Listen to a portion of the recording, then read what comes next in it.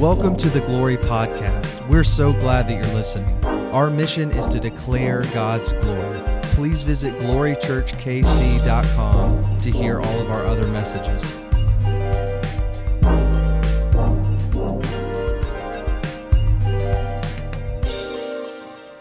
Feel free to have a seat. Well, my name is Dalton.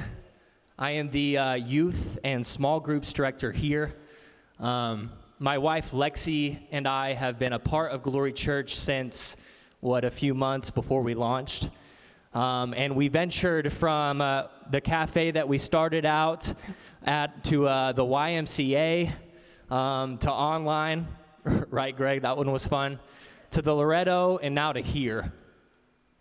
And I was thinking about today, we're going through the book of James, and last week Greg talked about this idea of how often we look in the mirror and we try to figure out for ourselves, what am I doing wrong? What do I have going on? We examine ourselves and see, God, how can I be better for you? And this mindset puts us in a tough position because it's all about us. Instead, we are to look at the law of the Lord and see how good God is, and go from there. And today I want to continue on in that same topic, that vein of thought. And I want to talk about what it means to live out your faith.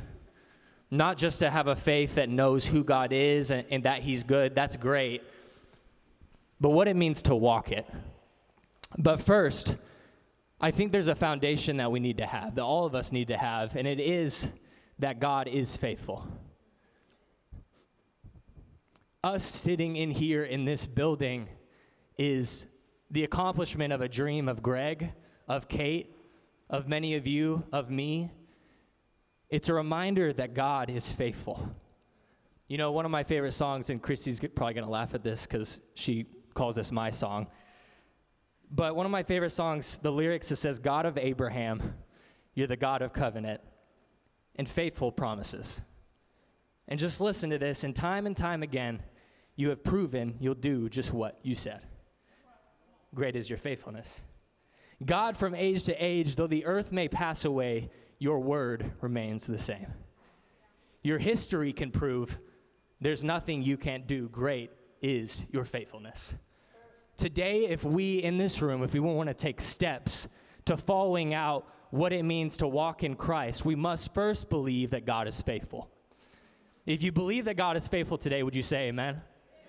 Amen. He is faithful. He is faithful. So if we believe that, then there is a calling for us to live out. That because he is so faithful, because he is so good, because he is so holy, why don't we try and be faithful to him? And we're going to venture into James 2 and what that looks like. But first, let's pray and prepare our hearts. Father, once again, we come to you and we thank you for this morning. And God, I pray that your spirit would be acknowledged in this room. God, I feel like many times we pray that your spirit would be here, but God, the truth is you are here. God, would you lead us to acknowledge you? Would you help us to hear your voice today, that it would outline the things in us that you seek to change, that you seek to grow, not that simply so we can grow, but that people would come to know who you are. We need you today, God. Speak loudly. In Jesus' name we pray. Amen. We're in James 2. If you want to turn there, they're going to flash it up on the screen. James 2, chapter 14. We'll continue. It says, "What good is it, my brothers, if someone says he has faith, but does not have works? Can that faith save him? If a brother or sister is poorly clothed and lacking in daily food, and one of you says to them, 'Go in peace, be warmed and filled,' without giving them the things needed for the body, what good is that? So also faith by itself, if it does not have works, is dead." And I want to look at verse 14 because there's a question in here that James asks that I think is triggering to many of us. And it's that question where he says, can that faith save him? I believe that there are people in this room who have come a long way. Because for a long time, you tried to work and do all of the good things, and you saw God as a normal relationship, right? Whenever we're trying to find a spouse, we're kind of trying to prove to that spouse that we're going to be good for them, that we're going to do enough for them. in a relationship or whatever it is, but can I tell you that God is not like that? He does not force you to be anything specific. He doesn't tell you that you have to work or do anything in order to be close to him. He is good. In order to be seen and chosen, you feel like you need to do good enough things to be worthy. You ask the question, and you're going to put up on the screen, am I doing enough to be saved? Am I working out the gospel enough? Am I going to church enough? Am I seeing people well enough that I might be saved? And can I outline this? Can I throw out this lie today that is written here? Because in this question, am I doing enough to be saved? Can I tell you that you're from the wrong perspective? The reason that you ask that question is fear of what will happen to you if you aren't saved. And it comes from a perspective that says, God, would you cherish me? Would you hold me? Would you make sure that everything with me is okay, that I am saved? And so we think about all these things that we can do and if we've been good enough. And he says, no, you are good enough to be saved, but would your work prove the faith that you have? Can we change this question today? Can we change it? And he's going to put it up. Is my faith changing anything? Because when we have the heart of God, when God has given us his Spirit, our thoughts no longer should be about what can I do for me, but how can I show God's glory to people? What do the people around me need? If we look back at this text, we see James, and he describes this man who approaches this other man or woman. I don't remember if it specifies, but they're lacking clothing. They're lacking food, and they come up and they say, man, I'm really spiritual, right? I have God. God is here. Be warmed and filled and go on your way. And God says, no, I am a meter of practical need. And when you follow me, you will learn how to meet practical need. Whatever that looks like, you can put it up there, Jesse. Living faith recognizes and meets practical need. Would you write that down? Living faith recognizes and meets practical need. I wrote down some different examples of this. I think for some of us, we think that our coworkers want space, that they want a surface level relationship, but really what your coworker needs is a close and an intimate friendship with somebody that loves God. Let me tell you, they might want a surface level relationship, but if you're going to follow out what God is calling you to do, you're going to get in there and get close because what they need is Jesus. Some of you, your family, you think that they want family harmony. Maybe even you want family harmony, but what they really need is revival. They need Jesus. Would we act out of what people need and not what we think they want? Some of you, especially you guys in this room, and me particularly, you think that your spouse wants happiness. They want for you to have it together, but really they need vulnerability. They need you to speak what is going on with you, that the name of the Lord would be proclaimed. Some of you, you think Pastor Greg and Kate, you think they want reverence and respect, but they need intentionality and intimacy from you. They need friendship. Are we meeting practical need?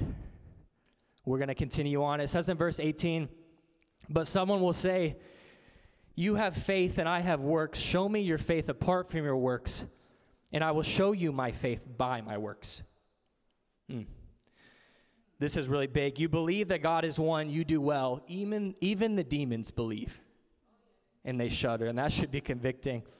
But the first thing I see here in verse 18 is that there's a disconnect. And I believe that maybe even in this room, for some of us, there's a disconnect between the time that we spend with God in the church. We have our small group that we go to, and we set aside time for God. But then in our day-to-day, we struggle to join those two.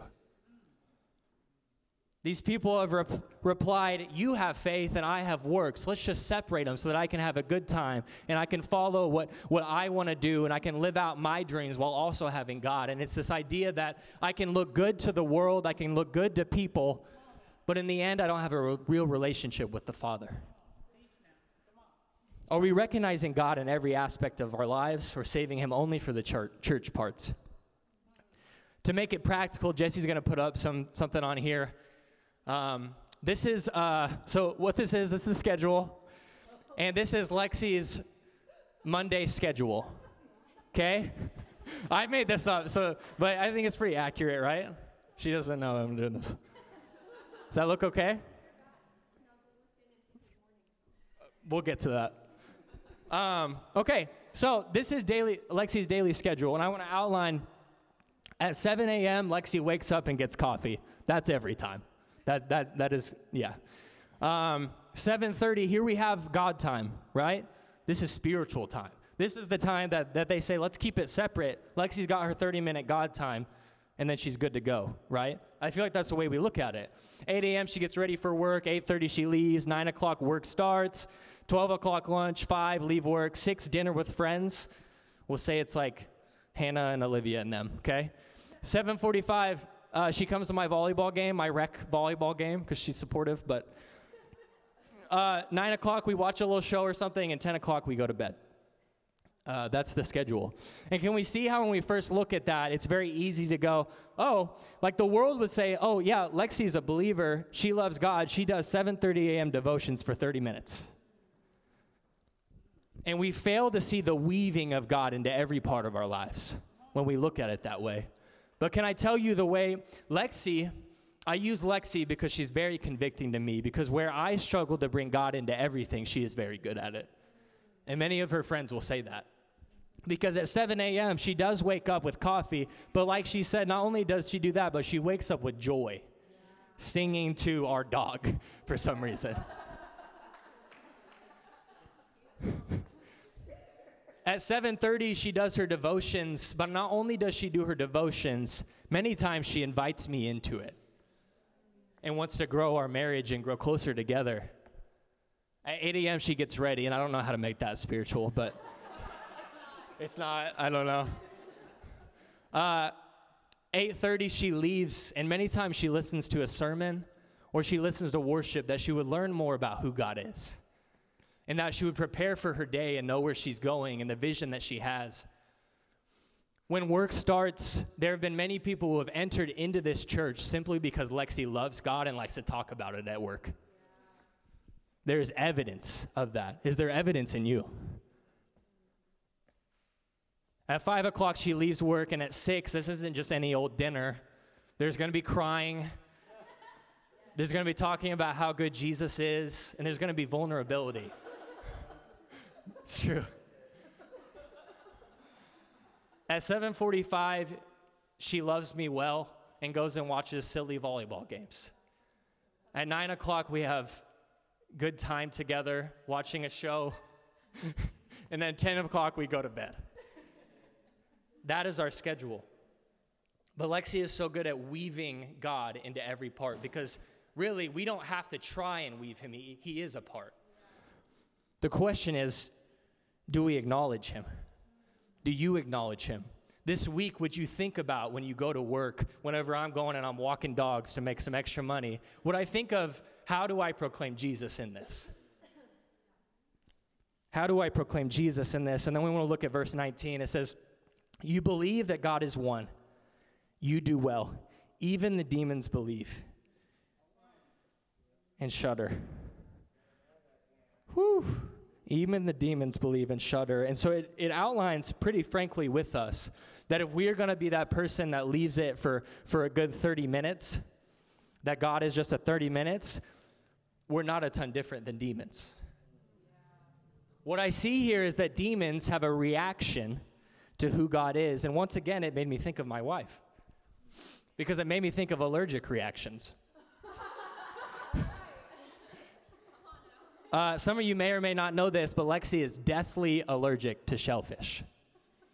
When she was little, she was upstairs in her bedroom asleep. Her parents were downstairs cooking shellfish, obviously. The fumes went up underneath her bedroom door, and she began to have an allergic reaction. She began to struggle to breathe. And so she goes downstairs, and luckily her friends are in, or not her friends, her family Her family is in medicine, and they got it taken care of. But let me tell you, it makes my life hard. Okay. It makes my life hard. Now, you know I haven't had shrimp since I married Lexi. This is a hard life. I love shrimp. How many of you guys love shrimp? Yes. It's even harder for her, I'll say that, because she's never gotten to have it. She wants it. But the thing I was thinking about was, I looked up what an allergic reaction is. And basically what happens in your body is, we can say that shellfish is good for you, right? It's nutritious. But when it comes in, there's something in Lexi that says or thinks that shellfish is bad. And so it recognizes that the shellfish is bad, and the overreaction you see, the struggle to breathe, is a result of it thinking that something that is good is bad. And I thought of us, and I thought of the demons, as they are confronted with a holy and a living God that is all the way good, but they misinterpret it as something that is bad. And they shudder. I wonder how many of us have kept God at an arm's length because we believe or we interpret what God is going to come in and do and transform and change in us is bad. I wonder how many of us have been looking for that job and saying, God, when I can have that job, then I will receive you because it makes sure that you don't take it away. What is our reaction to the Spirit of God that wants to come in and change parts of you? And can I tell you, the reason he wants to change parts of you is that other people would see Jesus. Would you let him change you today? What is your reaction when you're confronted with a holy and a living God? We're going to continue reading. It says, do you want to be shown, you foolish person, that faith apart from works is useless? Was not Abraham our father justified by works when he offered up his son Isaac on the altar? And I wrote down Abraham's faith and righteousness was proven by his actions. What if this room was full of believers that our actions were proven? They proved our faith. This is the same Abraham, and I want to tell the story of it because it's so beautiful. Abraham and his wife Sarah have a dream. Would you right now in this room, would you envision your dream and your vision? Abraham and Sarah had the dream that they would have a baby. And they waited for that for a very long time. So much so that they waited and they got impatient. And this hopefully wouldn't happen nowadays. But Sarah looks at Abraham and says, Abraham, just so you can continue your line, why don't you have a baby with my servant? And so they do. And Hagar has Ishmael, and that's good. But this dream and this vision that Sarah and Abraham have together, it stays. But time goes on, and it just doesn't seem to be happening, and eventually they just give up. But then one day steps in God. And God comes in and he says, Abraham, just wait 1 year and you will have it. And there's this funny dialogue because both Abraham and Sarah, they laugh. Have you ever had a dream that you gave up on? They had given up. But because God is faithful, 1 year later, Isaac is born.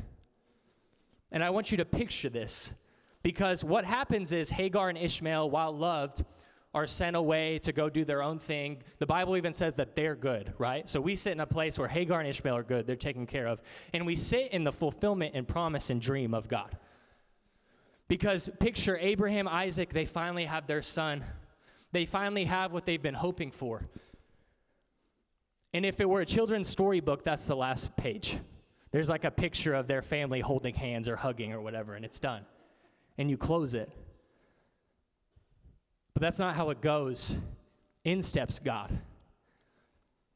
And he says, Abraham, I know that you dreamed and you hoped and you waited for your son Isaac. But I want to test something. Do you believe that Isaac is mine?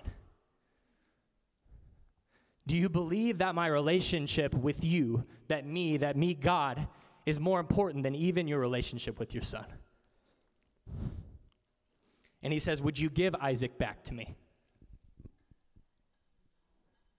And even in the Bible, it says that Abraham takes up the time to to saddle his donkey, and he prepares the wood for the fire to offer Isaac as a burnt offering. And I can only imagine the things that are going through his head, because he sees and has seen the fulfillment of promise. In fact, there are more promises that God has given for Isaac. And he sits and he says, God, I don't understand. How are these promises going to be fulfilled? Why would you give me what I had wanted for so long, and yet now you take it away? But can I tell you, in this, we see the completion of Abraham's faith, because he lifts up the knife to take his son Isaac, and God stops him. And can I just, this is, I guess, conjecture from me. Isaac was never going to be harmed. That's what I think. Because I think there are two options here. Either Abraham, like many of us would do or have been doing, say, God, I'm holding you at arm's length. I want to keep the promises that I have. I want to keep the vision that I have. And God would have said, okay, you're going to miss out on a lot of blessing. You're going to miss out on a lot of blessing. You're going to miss out on a lot of lives that would have been changed if you had just listened to me. But Abraham, he picks option 2. And he goes to take his son's life. And God says, no, there's a ram in the thicket. Your faith has been proven by your works. Verse 22, it says, you see that faith was active along with his works. And faith was, what is that word? Completed by his works. And the scripture was fulfilled that says Abraham believed God, and it was counted to him as righteousness. And he was called, what if we were called this? A friend of God. Are you a friend of God today? You see that a person is justified by works and not by faith alone. And I ask this question, and maybe you write this down, maybe you don't. Are you living for the completion of your dreams or the completion of your faith? Are you living for the completion of your dreams or the completion of your faith? Can I tell you that when you step in to the dreams of a holy Father, they will become your dreams. They will become your dreams. The things that God has revolutionized in my mind and the way I perceive things is amazing, because he's changed many of my dreams and given them to him. I want to look at this word justified, because when I think of justified, I think of, was it worth it? Was it worth it? When the Chiefs won the Super Bowl finally, and me and my dad cried and held each other. They finally felt that they were justified in the time and the effort that they put in to training for this Super Bowl. They won it. They were justified. I wonder how many of us in here today don't feel justified. We've put in work to come to church. We've put in work to go to small group. But because we failed to live it out, we don't feel justified. In fact, can I even venture to say it's almost a waste of time if we don't live and work out our faith? Will we meet practical need today? Can we meet practical need? Some of you today, you're like, I don't even know what that looks like. It makes me feel overwhelmed. I don't know what I'm going to do. You're not alone. Let me say that it's not just Abraham. It's not just men of faith. It's not just this big esteemed person. It's not just a pastor. It's not what position you're in. Can I show you practically right here? I don't care who you are. Living faith is for you. We're going to end this, and it says in verse 25, and in the same way was not also who? Rahab the prostitute. Rahab the prostitute, justified by works when she received the messengers and sent them out by another way.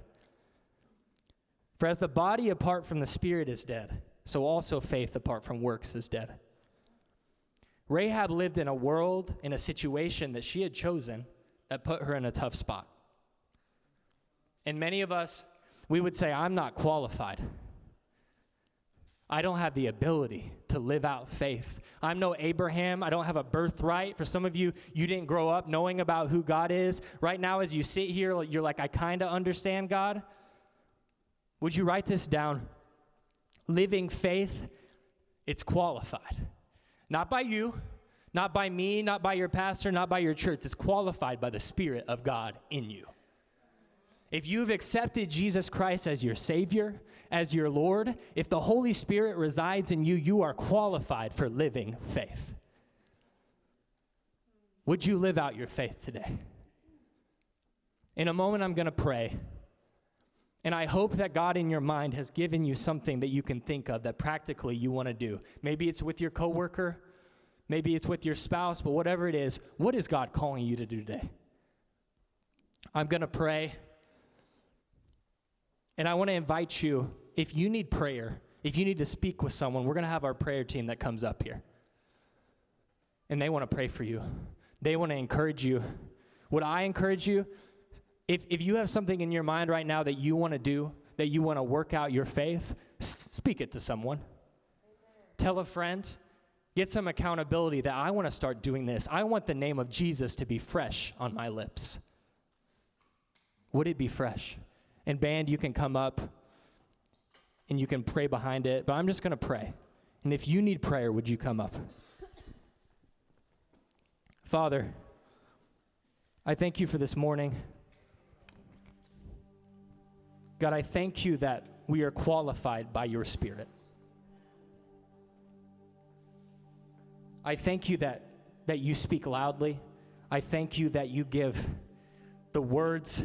You tell us where to go, how to be, what to do, but you do it because you are faithful and you love us. God, would you outline in our minds right now what it means? What it looks like for us practically. Is it that coworker? Is it that spouse? God, speak loudly right now. Would you eliminate distraction? God, we are commissioned to live out faith. Help us this morning. I pray this in Jesus' name. Amen. Thanks for listening to the Glory Podcast. For more information about this message or Glory Church, please visit glorychurchkc.com.